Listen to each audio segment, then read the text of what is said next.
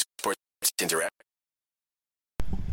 Well, hello, Winnipeg Jets fans. Welcome back to Game Over Winnipeg. My name is Liz, and I wanted to wish you all a happy Valentine's Day, particularly to my number one true love, a Winnipeg Jets win. I am so excited to be here with you today. My name is Liz, as always, and I am joined by the fantastic Shayna Goldman from The Athletic. Shayna, thank you so much for joining me today. Thanks for having me. So we're super excited to break down this 3-2 Winnipeg Jets shootout win today, which, Shayna, believe it or not, I don't know what broadcast you were listening to or if they mentioned this at all, but this is the first game that the Winnipeg Jets have gone to a shootout in this year. So I found that's wild. Yeah, I was like, that's kind of interesting. Wild. And it was so funny. I was sitting there watching and my brother was sitting on the couch and he's like, and we're conspiring about what players they're going to put out. And I was like, we don't know. We've never done a shootout under Rick Bowness. So that's kind of an interesting take here, there, wherever. But just before we get started, we wanted to thank everyone who is here in the chat, listening live after this post game on this fine Tuesday evening, as well as anyone listening back later tomorrow or throughout the week. Thank you for tuning in. And if you're here live, feel free to join in the chat and share your thoughts on the game. So first things first, so we'll talk a little bit about some notable parts of the game and whatnot. But before we do that, Shayna, why don't you tell us a little bit about kind of what you do, why I was excited to bring you on and stuff like that, and what you're here to talk about today. So I write a lot about hockey. I use a lot of video. I use a lot of numbers. I know that it's off-putting to some, but it's really fun to watch games and see how the numbers do or don't line up and try to figure out things based on that, based on if something doesn't line up, it sparks a question and it might inspire something. If it does line up, sometimes it's nice to have, your ideas confirmed. But I just like to work in hockey and try to, experiment with different things. There's a ton of really strong work in the public sphere that, writers like me can build off of. And, I try to look at things a little bit differently if possible. Yeah, that's awesome. And I think I had a little bit of an internal chuckle there where you're like, I do numbers and I love watching the games. And I was like, oh my gosh, you can do both. You can, the argument is always. I had no idea you could do both. But apparently, you know what, if you have a nice setup, you can have an Excel spreadsheet set up perfectly next to the game and you can just switch your view. Well, that sounds unbelievable and completely absurd maybe to some, first name bunch of letters on Twitter, but I'm very excited to talk about that today. We know that analytics have been something that's very interesting, obviously across all kinds of sports, but within the Winnipeg Jets community, of course, we know that there are certain players that we have that tend to be well represented on certain metrics and, look really good, and other ones that have areas of growth, for sure, to be kind, in some particular areas and stuff like that. So I want to give a shout out to Robert, who's in the chat, who says, I like both of these people a lot. So hello, Robert. Thank you for being here. So Shayna, what were your first kind of initial thoughts as like a general takeaway from this game this evening? Yeah, so at first it was, looking at how the Jets are the better team at 5-on-5. In the first period, by far, they were the better team. And in the second period, you saw the Kraken capitalize on lucky bounces right there. And that is just how it goes. So it's all about how you manage momentum and, keep playing to your strengths. It felt like that started to slip away a little bit from the Jets. You saw that last 6 or 7 minutes of the second period. They started to pick it up, the Kraken. But really, it was interesting to see the Jets at 5-on-5 were the better team throughout, but maybe not to the extent they should have been. And, the fact that they managed the win, though, that is, at the end of the day, all that matters. But it's just a little bit interesting because you have two teams here, in my opinion, who should be looking at similar players on the market. I think the Jets can go a little bit more rentally than the Kraken could, but it's the Kraken without their star power, the little bit that they have in Andre Burakovsky and, a really strong goaltending performance from Philip Grubauer. And I feel like it's a similar situation that the Jets have found themselves in years past, right? Really, really, really strong goaltending, but the team isn't performing up to par. So, now they're the ones on the other side of it. They didn't have perfect goaltending tonight. They probably don't have that same confidence in net. You could see the way David Riddick plays is very different than Connor Hellenbuck. So, I think from that perspective too, it was interesting. This is a totally different year, a totally different game, right here for the Jets than years past. So it's intriguing to see how they're different now.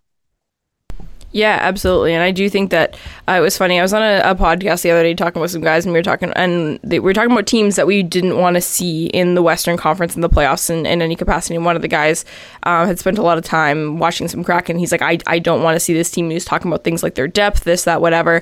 But then we kind of derailed a bit and we're like, if you look at individual players, do you think that the Winnipeg Jets have the 5 best individual hockey players between these two teams. And they're like, Pierre-Luc Dubois, Mark Scheifele, Nikolai Ehlers, Cal Connor, Josh Morrissey. Those are the 5 they named. We're like, oh my gosh, maybe they do. So I think shopping for some form of top 6 scoring winger or something like that could be really good for that team to add a little bit of that scoring and that star power up top. I don't know if you kind of agree on that or if you similar thoughts.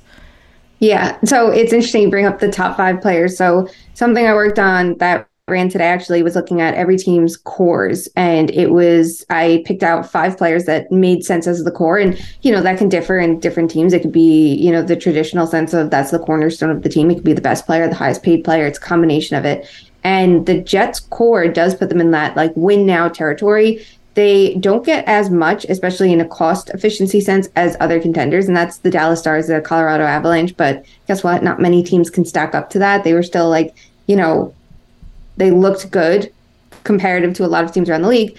And then you go to the Kraken and you put together their core and you sit there questioning who their core truly is. It's like you have Manny Beniers, sure. You have Vince Dunn, you have Adam Larson. That's definitely a good core to start with. Andre Burakovsky. And then that last piece, you can start shuffling around Jaden Schwartz, Jordan Eberle. And I think ultimately I went with Andre Burakovsky. And those are all good players to have. But that's not the perfect core. You need a little bit more star power, and you're going to get that from Matty Beniers, but I think you need one more addition, and this is a team that doesn't have that same pressure as Winnipeg to add it right now, but their core just doesn't match up to the rest. When you start adding in that, supporting cast, you do have a lot of strength, though, and they're a totally different team. And I think the reason the Kraken are so fun is they're operating so differently from what I feel like we've been so ingrained to know works. You look at the Tampa Bay Lightning, their team highlighted by their superstars. You look at the Colorado Avalanche, the same is true. You look at the Washington Capitals, that's a superstar team, too. So they're winning games in a different way. I think it's really intriguing. But I do think we're already seeing the flaws in that. You lose Burakovsky and look at how they played without him for a couple of games already. They need a little bit more star power, and then I think they can still roll with, a ton of depth and make it work. But if you just go by, at their core, who's better, it's not going to be Seattle in a lot of conversations. Yeah, absolutely, for sure. But I think, we were talking a little bit about earlier, and you were saying, at 5-on-5, the Winnipeg Jets were one of the better teams tonight. And I noticed in particular the third line. I thought that, the Mason Appleton return has been something that a lot of people have had some question marks about for the Winnipeg Jets, just because the team has managed just fine without him. And a lot of people were wondering where exactly that he slots in, but with Axel Jonsson-Fjällby going on waivers, which a lot of people were questioning over someone like Saku Metalainen or even Carson Kuhlman, they thought was an interesting play. And I thought all that is to say, I think that Mason Appleton looked good tonight. I think I like him beside Adam Lowry. I always have, but at 5-on-5, so in that capacity, like that line, some of the other lines had some issues with, but the power play has been a talking point for myself and a lot of other Jets fans over the last couple of games and, even months and weeks and things like that. As in, if they want to consider themselves to be in the top echelon of teams in the Western Conference or even the league, which I think they do based on kind of the conversation swirling around this team, they need to do a better job of actually just straight up scoring on their power plays. And I didn't think that, the last few games, the last while, they haven't been scoring enough on the power play, in my opinion. Do you have any particular thoughts on how the Jets operate at 5-on-4? Yeah. So back to what you said about Mason Appleton's line, for what it's worth, I was looking at them throughout the game. I think shot attempts ended up at 10-2 in their minutes, and they went up against the Yanni Gourde line, which is Gourde and Eli Tolvanen and Oliver Bjorkstrand. It's a really good line for them. It's a really disruptive line, and Winnipeg totally won the battle in their minutes. So that's, I think, a really good line to measure against when you talk about like third lines around the league. We know like Yanni Gourde can be like the ultimate third liner, and on a deep team, that's where he slots, and anywhere else he probably fits a bit higher. But so as for the power play, I mean, Winnipeg does rank really highly in their offensive generation on the power play. They're above average in their expected goal generation, and they have a lot of skill there, but you have to finish your chances and you have to consistently play at that level. And I think that everyone needs a little bit of versatility too in their power play, because sometimes we'll see teams get a little bit hot on the power play. And that's, one of the easier things to scout. You can go to the video room and just watch power play tape and have your penalty killer study it. And now tonight we saw them go against a team like the Kraken who have a power kill. It's a very aggressive penalty kill that's really good at finding those trigger points and, pulling the team out of formation and jumping on odd man rushes and just creating a little bit of chaos to, kill time off. We saw Wenberg do a really good job of that tonight too. So, this is a more challenging team to go up against, but it's not a one-off thing for Winnipeg. You have to find a way to improve your power play and have it be a threat all the time. And if it starts to struggle, you need to have some strategies and ways to mix it up, even a couple tweaks, positional tweaks or strategy tweaks, things like that, like the skills there, just finding a way to maximize it. And that requires, creativity from the coaching, really. Not to put you on the spot here, but do you have, I mean, I don't know how much Winnipeg Jets you watch or how confident you are in your assessment on this, but do you have any particular areas that you think that you would tweak on that particular power play, especially that first formation that they run the most? So I think their biggest problem is that they shoot so much from the right side, and it makes sense why they do. It's Kyle Connor. He's in the right circle. He's, their best shooter. That's what you're going to want. But I think they need a little bit more going on from the left because it's telestrated. Teams can cheat towards the right now because they know exactly who's going to be the shooter. And especially in a playoff series, you see that happen all the time. Like it might be something like, well, you're facing a goaltender who blocks on the left side and he's going to be really capable of stopping shots from that angle, or it might be the penalty killers picking up on it and you'll see them cheating towards that to take away the shooter. And then, the team doesn't have as many options. They are good in the net front area, but I just think that if you could have a little bit more of a shooting threat on the left side and start, bumping up their play, it would just give them a little bit more dimension. And this is a problem that a ton of teams have. It's nothing new for Winnipeg, but, it's just something to consider. How do you do that? How do you balance that without lessening your best scoring threat? How do you do it without taking away the best shooter and lessening his role in any which way, which is obviously not ideal, but if you can just have a little more deception in it and a little bit more surprise when that shot comes from the left side, I think that they'd be in better shape. Yeah, I think that makes a lot of sense. I definitely agree with that. And I think they have the tools internally to do that. Like, I think they have a lot of different options that they can utilize to sort of move that around a bit and, maybe add some different guys who are stronger passers or different shooting threats. Someone like Nikolai Ehlers, for example, prefers that left-hand side and he can shoot for sure. But Mark Scheifele also prefers that side. And I, think they kind of lean more towards Scheifele over Ehlers, which leaves Ehlers to a demotion on the second unit or playing in a spot that he doesn't like. So it's interesting, but I think what you said makes a lot of sense, and I think it would be interesting to see how the Jets could sort of react to that and make a little bit more of a less predictable power play. I think it'd be very, very beneficial to them. So I also want to talk a little bit about, while we're talking about some of their stars and top players, I don't know what Cole Perfetti has done to end up in Rick Bowness's doghouse, but his usage has been really interesting lately in the sense that he's typically starts a game on a line with Kyle Connor and Pierre-Luc Dubois. And as any of our regular listeners will know, I really like that line. I think it's a very compatible line with a lot of players that have a lot of potential to be very good together and have very complementary styles of play.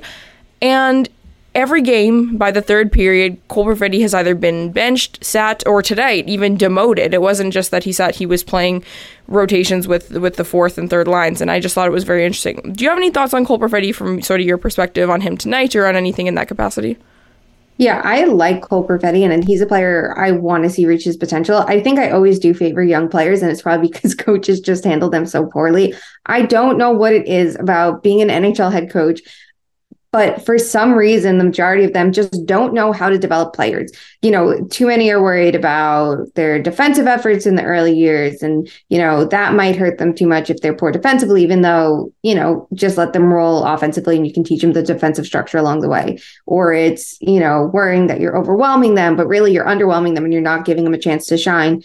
And then I think eventually that kind of builds up and you see players have problems with their confidence because if they make a mistake, they're going to be on the bench. You can't take a risk, which is what you should be, asked to do. If you're an offensive player, you have to take a risk for things to work out. It's just the way it goes. It's the same thing as, looking at someone saying, well, they have so many takeaways, but look at the giveaways. Like it's a risk you have to take. If you possess the puck, you're going to lose the puck. And that's what you want Cole Perfetti to do because at his best, he's a good shooter on this team. He's someone who can generate his own scoring chances. He's someone that ranks pretty highly in that behind players like Pierre-Luc Dubois. So when you have a lot of players who are good at the playmaking, it helps to have, another strong shooter, another shooting threat. You can't constantly sit them on the bench and think that's how they're going to develop.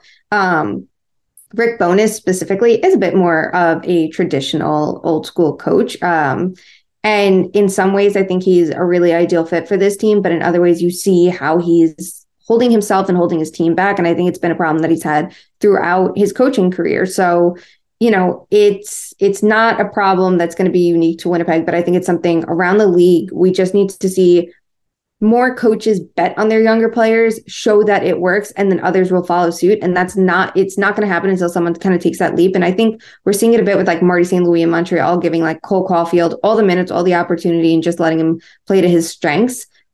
But until, they start winning, or until, more coaches do it around the league, I just don't think it's going to catch on. I don't think the traditional old school coaches are ever going to jump onto the trend. So that's, one problem.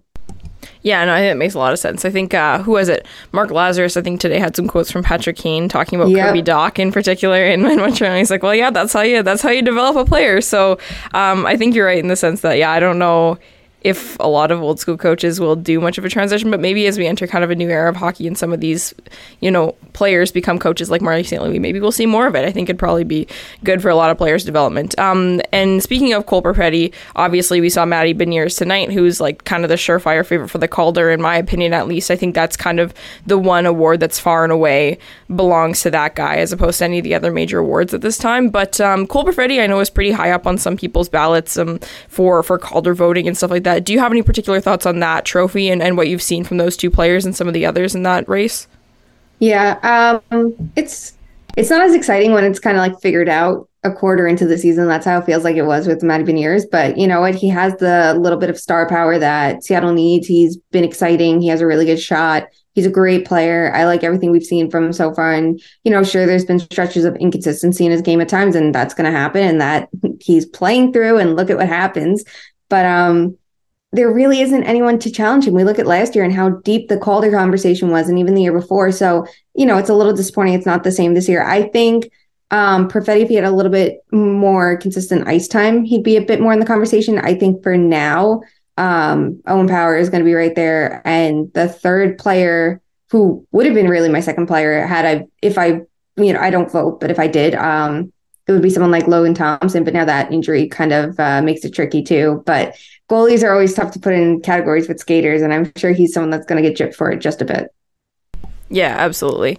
I want to talk a little bit about moving kind of backwards into, also before we move on, I just need to mention, I always bring up my jersey of the game. I hang something up in the back. I need to give a big shout out to Pierre-Luc Dubois for taking an awful penalty once again and then scoring a nice little garbage goal. And then that final shootout was brilliant. And I just need to, we talk often about goal songs on this show, and we talk about, because the Winnipeg Jets have at home, the player who scores has their particular song, and his is Hey Baby.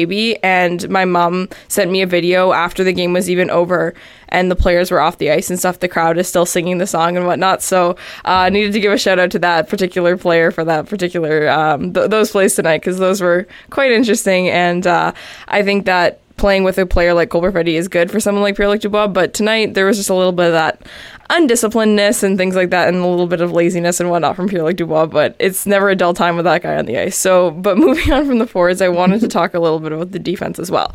So Dylan DeMello came back from injury today. He was placed with Brendan Dillon. I was talking to my co-host Brady a little bit about this, and it's like the kind of thing where we're like, hey, I kind of like this pairing. However, what does that make the other pairings look like? And that leaves Josh Morrissey with Neil Pionk. Now, Josh Morrissey, I don't want my Jets fans, listeners to hate me here. He wouldn't be on my Norris ballot. Like, I think there are too many other defensemen having fantastic years. But all that to say is that the fact that he's even in the conversation after the past couple of years that he's had is fantastic. Josh Morrissey is a legend in Winnipeg, and we adore him. But playing with Neil Pionk has been an event in Dylan DeMello's absence. And I was wondering if you had any thoughts on that particular pairing or either of those players tonight. Yeah, Neil Pionk is a player I know quite well. He was a really interesting player in New York. He was, I think, the player that challenged how I looked at numbers more than anybody, because we are all incredibly biased. Like, it's just the fact of the matter. Like, we are such biased people when we watch games. And when someone does something incredible, which Pionk has a tendency to do, that's what we think of. So for us in New York, there were these end-to-end goals that you couldn't not pay attention to. But then you'd look below the surface and the play was just putrid. And, you have to consider the state of the team at the time for the Rangers. They were bad, but Pionk's pairing was making it that much worse. It was him with Mark Stahl a lot of the time. So it was kind of like, where is that gap? Why does it look, so different? we're seeing points, we're seeing scoring, we're seeing great and wonderful things, but he's not even driving play. It's really lucky. The times he does generate offense, look at the result. And then you have to look at, the sea of scoring chances against when he's on the ice. So when he was traded to Winnipeg, it was something that was like brought up again. Like, is it the systems in New York? It's completely possible. We've never seen him play anywhere else, and the systems weren't sustainable for literally anybody in New York at the time. But I think it's kind of shown in Winnipeg, like, he's a better player, I think, than he ever got a chance to show with the Rangers, but you have to manage his usage. You have to manage his ice time. You don't want him in a top pairing role. And anytime your depth chart changes, it has a trickle down effect on everybody because now everyone's slotted in inappropriate roles, versus where they actually should be. So for me, from what I know of him from his whole career, I would say a top pair role is not it. He's not the person you want taking on top competition. He's not the ideal top pair partner. I don't think that he's someone that can complement Josh Morrissey's game enough. But sometimes coaches look at it and go, well, this player is so good that he can drag this player along and it'll be no problem. Or again, it's the bias. It's the look at the amazing shot block. This is what I think of when I think of him. And that's why it helps to have, for organizations to have like a gut check so they can make sure that like everything's actually sustainable below the surface. And it's not just like the one play that comes to mind. So for me, do I recommend him as a top pairing defenseman? No, not at all. No, I would not want that if I were the Jets. And I think there's an interesting conversation to have, like, what would happen if they added one more defenseman? Like, I'm going through expanding on the 5-player core to the 10-player contender checklist, and Winnipeg's on there. And it's like, if they could get one more defenseman and knock everyone down into a peg into a more appropriate role, like, I think that would be really good for them. But I just don't think you can throw someone that high in the lineup and go, let's hope this sticks. Yeah, no, I think that makes a lot of sense too. And I think that that's something that a lot of people particularly notice with defensemen, at least. I think you make a great point about the isolated plays, like things like the big hits, the big blocks, the big shots, and things like that, that kind of overcorrect what we've analyzed from the lesser parts. And the lesser parts are always a huge, huge, huge aspect of a defenseman's game because not everything that they do is super noticeable. And I think that's something that maybe we'll talk a little bit about Dylan DeMello. That's something a lot of us have screamed from the rooftops about that player, is something that it's not as much about the big flashy plays, good or bad, because some of those players that do make those really big, awesome plays are also the ones who make the most notable errors, just kind of based on their style of play. They're really bad giveaways, or they're really bad because, they've pinched to make a really nice shot and it just completely backfires on them. So someone like Dylan DeMello is a little bit more of the reserve player that has, people talk about, oh, he's a defensive defenseman. He also has a lot of great offensive qualities, but it's not a big shot. It's a more direct pass. It's a more strategic pass and stuff like that. Do you have any thoughts on that player in particular? And do you think that he's a good fit with Josh Morrissey?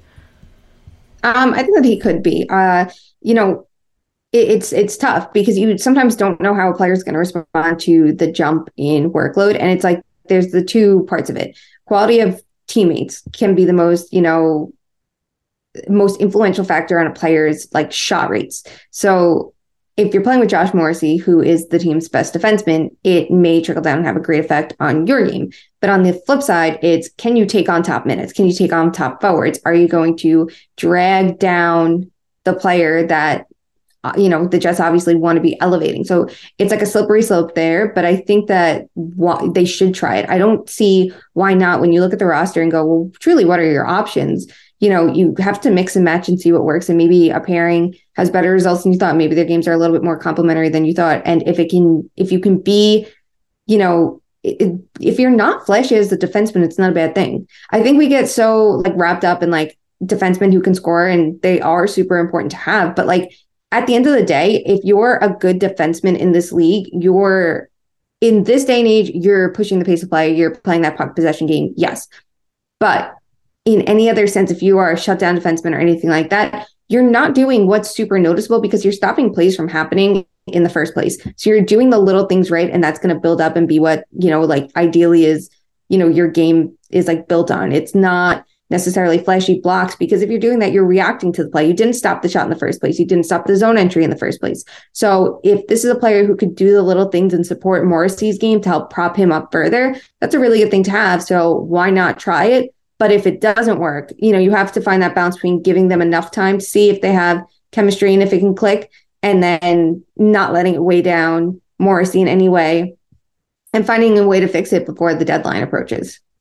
Yeah, absolutely. I think it's only a matter of time before they put those two players back together. I think it was Rick Bowness himself who said, like, less than a month ago that Dylan DeMello was the optimal partner for a player like Josh Morrissey. And even though Dylan DeMello is back now, maybe it was a workload thing, but they still play Brendan Dillon a lot and stuff. But yeah, they didn't put them back together. And I think it's almost impressive that Neil Pionk can have such an impact on someone like Josh Morrissey's results, but not impressive in a good way. And I was looking at a couple of different, some money puck and some of those stat cards that come out afterwards, and some of the heat maps that got to shout out our friend Winnipeg Chief on Twitter. He brings up awesome numbers after every game and sort of pinpoints some important details. And it's very alarming to see that. And I think, like you said, a lesser role will probably help everyone, including the player, and the opposition will be, better suited to play against that player in a different role as opposed to on the top pairing with Josh. But we have a little bit of time left, so I kind of just wanted to talk a little bit more of a bigger picture type of thing.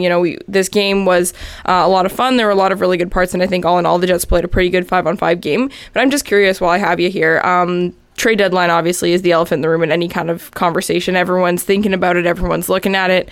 I've seen a lot of really fantastic stuff come up from The Athletic in the last little bit. Obviously, we love the player cards that you and Dom work on, and we love that new, I'm just going to butcher, I'm not even, the ones that look like spider webs where you're comparing in percentiles the players from the cores and things like that, and sort of how they stack up against different players in the league and things like that. And so with this kind of work that you do and all that kind of stuff, I know you have a pretty good idea of a lot of different teams, where they sit, what they look good in, what they don't, and things like that. What, for the Winnipeg Jets, what do you see there, and what do you think needs to be the move or moves that they make in order to get to where they want to go? So this is like right in line with something I'm working on to run Thursday with the contender checklist. And it's going through all the playoff teams and, looking at the different, it's like putting them in tiers and seeing what teams need, what they have, where they currently sit. And the Jets are in a good position, but they're not in the best position yet. And I think if you want to maximize the next 2 years, and it seems like they want to before contracts come up and they have to handle what's going on with Mark Scheifele and Pierre-Luc Dubois, situation, and you want to maximize Connor Hellenbuck having an otherworldly season, as we all expect from him all the time, you want to better your chances right now. And the Western Conference, it's a little bit tricky because we see the Eastern Conference is a little bit more competitive right now than the West. A lot of teams are, overperforming, and they're the ones making the splashy ads so far. So it's going to be interesting to see who does in the West and how the teams around them respond. But I think for Winnipeg, they have to watch out for what Colorado does. We know they're one of the smartest front offices in the league, and at their best and at their healthiest, they are the contender to watch still, even though the season hasn't been as overwhelming as last year. Team like the Dallas Stars is a team that the Jets have to watch for too, because they might make a forward ad and they might compete for the same players that the Jets go for. So that's something they really have to watch. But if I'm Winnipeg and I'm looking at my roster, I know they generally don't go super splashy, but I think this is the time to do it.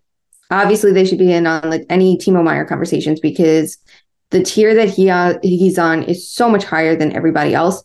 Is the cost worth it? It really depends on what it ends up being. And, then you have the long-term cap implications to figure out as well. But, everybody should be at least, kicking the tires on Timo Meier, and then you can go with your levels of interest from there. But I think Winnipeg needs another high-end forward, especially because they're not as willing to play Cole Perfetti. I don't think they should get anyone that will block Perfetti. I think he should be in the top 6, and then they can find one more player to kind of give them a little bit more skill, preferably in the middle 6 of their lineup. I think that would be really strong for them. It helps to have a healthy Ehlers. I think he could play more minutes. I think Perfetti could play more minutes. And then you have internal solutions. I still would go for one more forward. We look at their roster, and like the Appletons and the Kuhlmans are fine to a point, but they don't have that same finishing talent and play driving ability as some players they might want to look for. And it could be someone like James Van Riemsdyk, who can be a really good power play specialist and help at 5-on-5 as well. You look at, he's on a bad team, but he still has good impacts. So that's one thing to look for. And I would say a top 4 defenseman, because it helps to have a little bit more versatility. For that, obviously, the biggest name on the market is going to be Jacob Chikrin. He's someone everybody should be looking at because he's a very, very, very good player, and he'll be better in a different system, and he can play both sides of the lineup. But there's going to be the lesser options to the Gavrikovs, as long as they're not going for first and second round picks, because we know how teams can overspend on depth defenders. But yeah, middle 6 winger, top 4 defenseman. And I know that is asking for a lot, but it's not like this team generally spends that much and, moves too many assets out that I think they can afford it. Yeah, absolutely. And I think I have a couple comments on that. But before I do so, before I jump into an interesting comment I just got in the chat, I'm going to go do a quick read from our sponsors here. So want to bet? Then get in on the action at Sports Interaction. The boys of summer are back on the diamond and March Madness is on deck. Bet pregame, live and play, or on one of our many prop bets.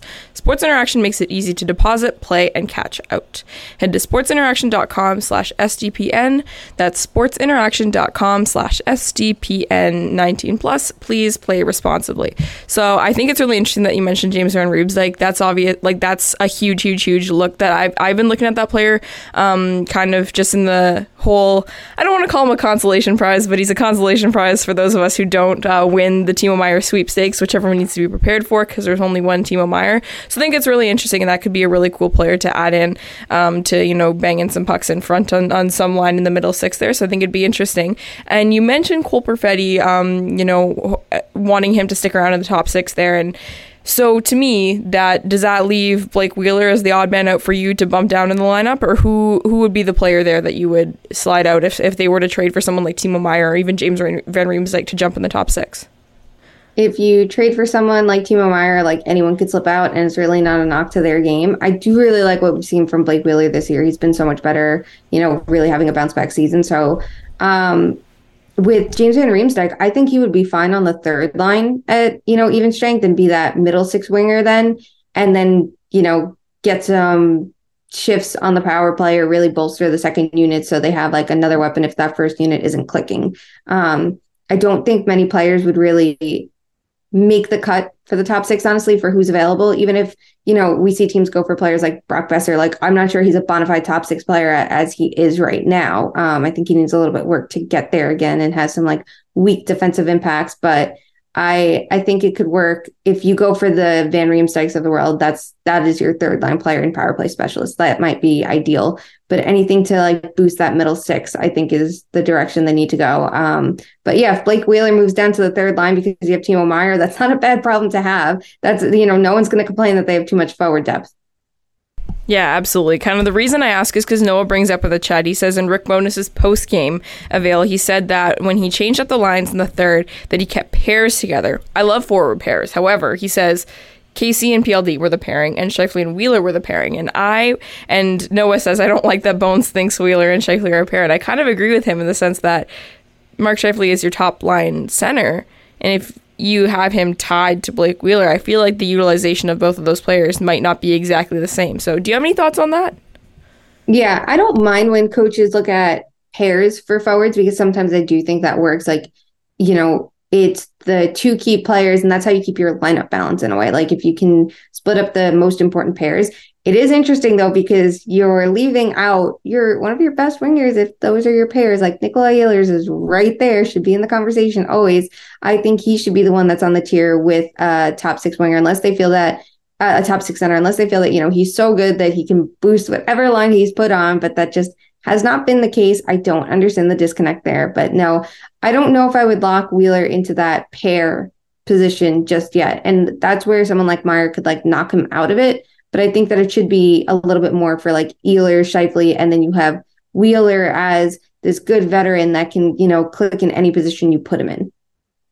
Yeah, absolutely. I think that makes a lot of sense. So I think kind of my takeaway here is that just get Timo Meier and everything will be better for your hockey team. So here's hoping that by March 3rd, that'll be something Winnipeg Jets can be excited about. But I'm not holding out too much hope. But that kind of wraps up what we wanted to talk about today. Shayna, thank you so much for joining me. As always, you guys can always find us here on Game Over Winnipeg after every single Jets game, myself or Brady, and either together or with some fun guests. We'll always be breaking down the 60 minutes we just watched, or in this case, 65 plus the first shootout of Winnipeg Jets 2022-23 season history, which is wild to me still.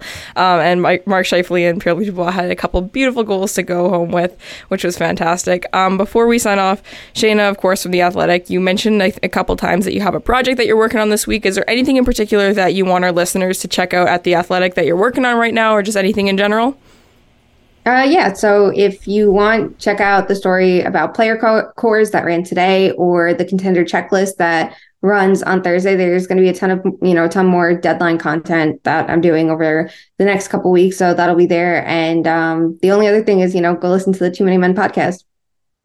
Absolutely. Yeah, it's definitely one of my favorites. Everyone knows that, as ironic as it is that I do a show, I don't love listening to podcasts. I'm much more of a music person, but Too Many Men is definitely one of my favorites. Allison and Sarah and Shayna are three of the best in the industry, so it's a ton of fun to get to watch. So Shayna, thank you again so much for joining us. We really appreciate it. Thank you everyone for joining in the chat, for listening live, or for listening back tomorrow. And we'll be back later this week. We play Columbus on Thursday, so Brady and I will be breaking down that game. Of course, the noted Patrick Laine game is always a fun one to talk about, so you'll find us there. Have a good night, everyone. For those of you who are Winnipeg, if you're out, get home safe. I know the roads are pretty rough right now, and take care, stay warm. Bye, everyone.